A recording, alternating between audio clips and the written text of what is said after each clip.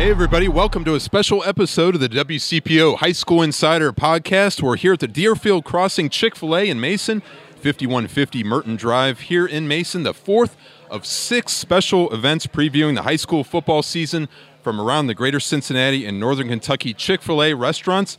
Before I start here today, I want to give a special shout out to operator Marcus Schleit and Heather Schleit for their hospitality and their entire staff for having us here for the very first time for the WCPO High School Insider Podcast. So again, thank you very much to Marcus and Heather for all of their hospitality and their friendly smiles as they welcomed us here to the restaurant. I'm speaking with 15 coaches overall from around the area over these 6 special events. And just a reminder, this WCPO High School Insider Podcast is brought to you by Chick-fil-A, Greater Cincinnati, Northern Kentucky.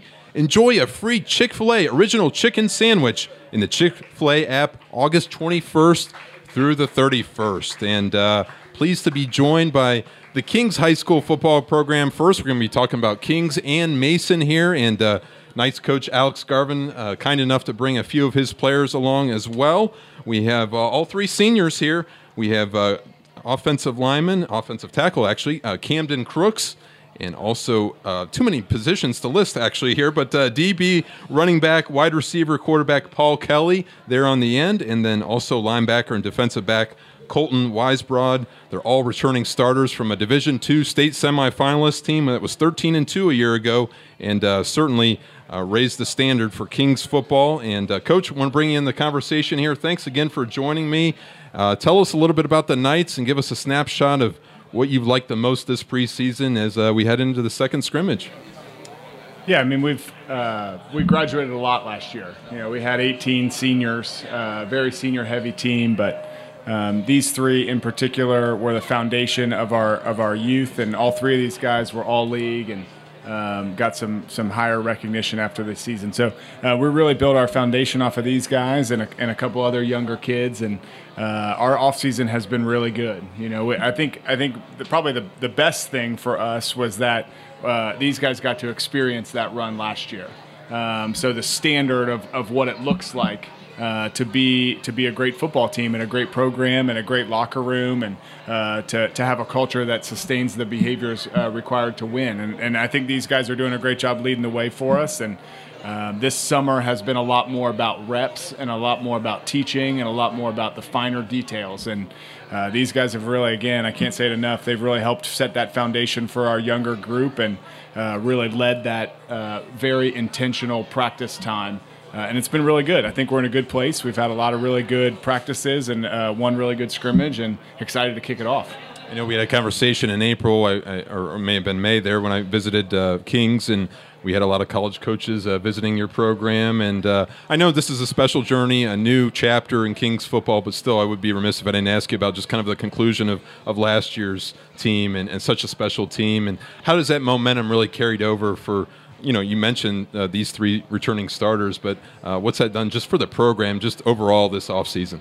The momentum, for sure. I think what they did and accomplished last year certainly helped keep the ball rolling. We started back in January. It felt like we didn't miss a beat. Now, we didn't have a lot of those leaders in the weight room with us, but we didn't miss a beat in terms of what it's going to take to win. You know, and I get really excited because these guys are in a position to show that, yeah, last year's group was really talented, and we've had talented groups before. We've had talented groups before that didn't win anything. So to have a talented group is one part of it, but maybe even arguably more important is having a locker room and a culture that is set for all 80 players and the 10, 12 coaches to put ourselves in position to keep that ball rolling. And you know, when we show this year, because I think we show this year that we can do it, even after losing 18 seniors, I think shows that group was really talented, and we love them and we miss them. And, you know, I think those guys will be in the Hall of Fame, some of them in the future. But I think in reality, it's more than that. Football is a whole team effect, and I think it happens starting in January. And these guys didn't miss a beat this offseason for it. And so we're excited to roll out on a Friday night and see what it looks like. Paul, I want to bring you into the conversation here a little bit. What were the weight room sessions like, maybe going back this winter, and kind of the vibe among you and your teammates going into the spring and summer? I feel like the younger classmen really stepped up in the weight room this year because they watched us do our big, incredible journey and how, like, they just bought into the process and trying to get bigger, stronger, faster, just to contribute and try to repeat history like we did last year. Colton, what did you learn from last season's success? I learned that it's more of a team effort, and it really showed on defense how our defense was really good last year because we all focused on making plays together and not just by ourselves. It didn't matter about one person's stats. It mattered about that team stat. We had multiple games where we only had shutouts on teams, and we didn't let up many points, which really helped our offense, who was very explosive and scored a lot. Camden, obviously a lot of people looked to Kings last year in the offense. Obviously, both sides of the ball were very, very strong, but a lot of people saw the numbers that were put up offensively, namely Will Coker and Michael Massari. Tell us a little bit about the offense this year and what you like most. Yeah, we had some big holes to fill, but a lot of guys from the previous classes stepped up and seen the success last year and wanting to be a part of that, they decided to put in the hard work. And we've had a bunch of receivers step up, O-linemen from, I think we have a couple freshmen that are stepping up, getting some varsity reps. And that's a big contributing factor, just having those guys step up and be ready to take the challenge. You know, Coach alluded to the culture, Camden. I mean, tell us a little bit about that locker room and what it's like just, you know, with your teammates, that camaraderie you guys have. It's a real brotherhood. When one person's down, we're all down, and we try to pick them up. We work hard together. When one person's feeling it, we're feeling it. We encourage each other. We build each other up. We got 3 values. Biggest one is love over everything. We love each other, and I think we show that on the field. Coach, you brought these 3 guys for a reason here, obviously being returning starters and seniors, being a part of that. But tell us maybe about each one of them and how they've improved from a year ago in your eyes. Well, the biggest for all 3 of them has been leadership. And that is probably an understated value that you can't see on the field. You know, we talk a lot about how the Friday night game, the 2 hours, is the tip of the iceberg. It's the show, and it's what everybody gets to see when they come to the stadium, but they don't get to see what these guys have done for the last 8 months to put their teammates in position to win. So leadership for sure. I mean, Camden is an all-state offensive lineman coming back, and he's really led the way in making sure our O-line doesn't take some time off. I think in general, a guy like Camden could get complacent and know that he's good enough, and he did a good job last year. He could probably do a good enough job this year to be considered successful, but he wants to make sure that whole unit. We were just talking about our scrimmage from Saturday, and he's not happy with any of it. You know, he knows we have a lot to work on, and that's the beginning of not only leadership, but also knowing that your work is never done. If you ever think you're good enough, you've missed the mark. So Paulie is our dynamic one. That's going to be a fun, I think, battle for a lot of coordinators this year on the other side of the ball because we put Paul anywhere we can. He could play 2 or 3 positions on defense and about 5 on offense. So we're going to make sure he's got the ball. We're going to make sure we put him in positions to make plays, both on offense and defense, and returning kicks. And because, you know, we've seen for years watching Paul that when he's got the ball in his hands, good stuff can happen. So it'd be on us if we didn't put the ball in there a couple times a game or lots of times a game. So Colton, I would say, is probably our stud on defense. If we have to have one guy that we knows what's going on, he plays the field side, outside linebacker. He's got coverages and fronts. He's got to know the whole thing.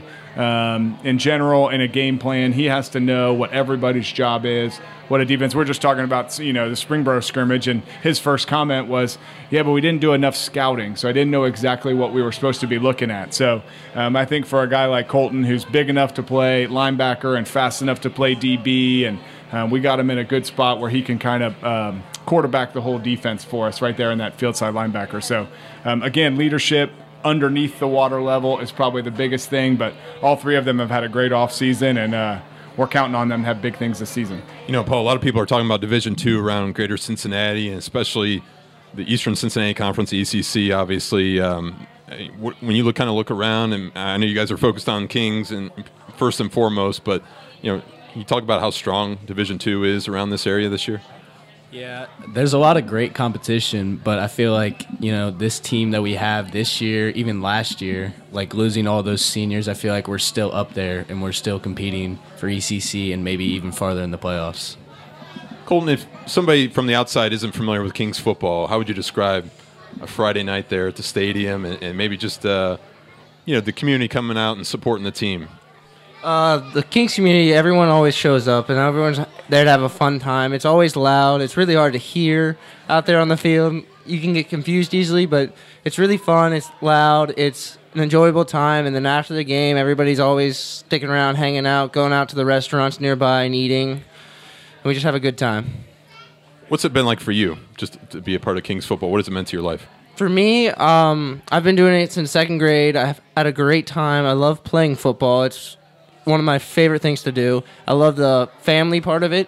That's one of our big sayings. We break out to it a lot during practices because I feel like football brings everyone together and it makes you more comfortable. And say someone new comes into the school and they join the football team, they're immediately welcome. They know everybody and they feel like they belong. And Camden, what's it been like to play for Coach Garvin and maybe just what Kings football has meant to your life as well? Playing for Garvin's been amazing. We had a coach step down, O-line coach recently, and he filled the shoes immediately. He really enforces our values. Playing for Kings football, it's amazing. It's a unique experience. Friday night we walk down with those drums and stands are packed always. You hear the cheering, and then we run out of the tunnel, and it's just gives you goosebumps every time.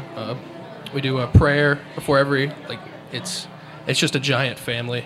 And it's blessed that we get to play football together. I was going to ask you what it feels like, but you're telling me goosebumps, even for you as a player, right? Yeah, 100% goosebumps every time. Hair stands up on your back, everything.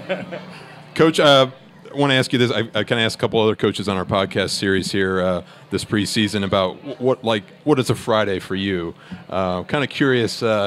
Known you for a long time, but even before the lights come on, before the kickoff, you mentioned to me how you really enjoy the summer workouts, the preseason. But what's it like for a Friday morning or an afternoon for Alex Garvin getting ready for a regular season game? That's a good question. I talk to these guys all the time about making sure that your Monday, Tuesday, Wednesday, Thursday, Friday is very similar. Really try to get yourself in a routine, and I guess I'm not much different. We try to keep Friday for the coaches very similar because when you go into something and you've got confidence because your body's feeling good and your mind's feeling good. So I spend a lot of time on Friday, during the lunch hour, kind of walking around talking to the coaches that are in the building. I always go out to lunch and talk to these guys at their lunch tables and just kind of, it's really not a lot of football talk, just making sure we're, how they're doing, how they're feeling. Some of them are getting really nervous. Some of them feel really good and confident. And somebody's sick, or I'm checking on, whatever. So just kind of getting around all of the team, all the coaches, all the players, just making sure we're all ready. Because I think really what's unique about Friday is then that ball kicks off at 7:00. You got to all be laser focused in the same direction. And so part of Friday, from really the moment we go to our team meeting at about 2:30, 2:45, is all about aligning all of our arrows, aligning all of our gaze on what the goal is from 7:00 to 9:30. And so my job is and my excitement, what I love about it is getting around and talking to everybody and making sure that the walkthroughs are crisp and that our gaze is in the right direction, making sure our bus is focused and quiet and making sure we're ready. Our walk, we get out to the field and get ourselves ready. It's I'm not doing a lot of the coaching at that point, the phrase "hay is in the barn." I got other coaches doing a lot of the coaching. I'm just there to make sure that our arrows all align and we're ready to take care of business. You mentioned these three guys, obviously, but before I let you go here, I know you have several other players you can mention, but what are we looking at as far as on the field offensively and defensively, maybe some players who have emerged from a leadership standpoint and skill-wise as well? Yeah. Oh, man, my list could go on. We had probably, I don't know, you guys probably know a little bit better than I do. I bet we have 16 to 18 offensive guys and another 16 to 18 defensive guys that have had significant summers.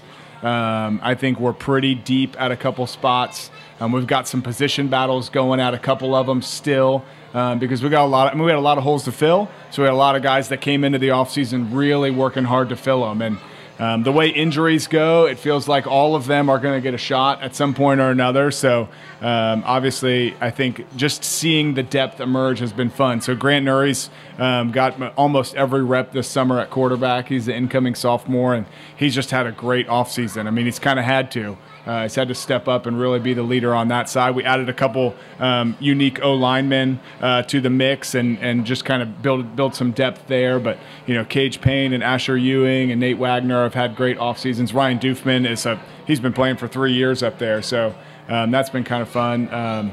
Nate Lyman's coming back at receiver. Cato Meisner's coming back at tight end. Paul's been playing everything on offense. Carson Lindholm stepping up and running back. It's just offense has been really fun because there's just guys everywhere that we're trying to get some reps, going about 6 or 7 deep on the O-line. And the defense also had a lot of holes to fill. I mean, I think we probably are bringing back really only these two that got significant minutes last year on defense. So, and then, Patrick is a junior, and he played linebacker for us. And our D-line has been awesome. Little Crooks, Gavin, Caden Walker, and Cato's playing over there too. So Mason Smith playing in the inside linebacker has done a great job. Anyway, I could go on. Sure. Carter Poirier had a great offseason, put on some good weight and speed and toughness. He's playing safety for us. He's been fun. All right, now the toughest question of all. What do you order at Chick-fil-A? Paul, we're going to start with you. Definitely the chicken sandwich meal.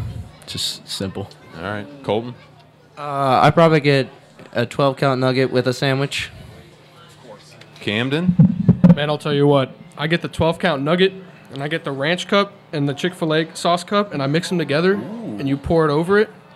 It's delicious, man. Oh, we're getting some smiles in there in the audience as well. Coach? None of them said anything about the milkshake.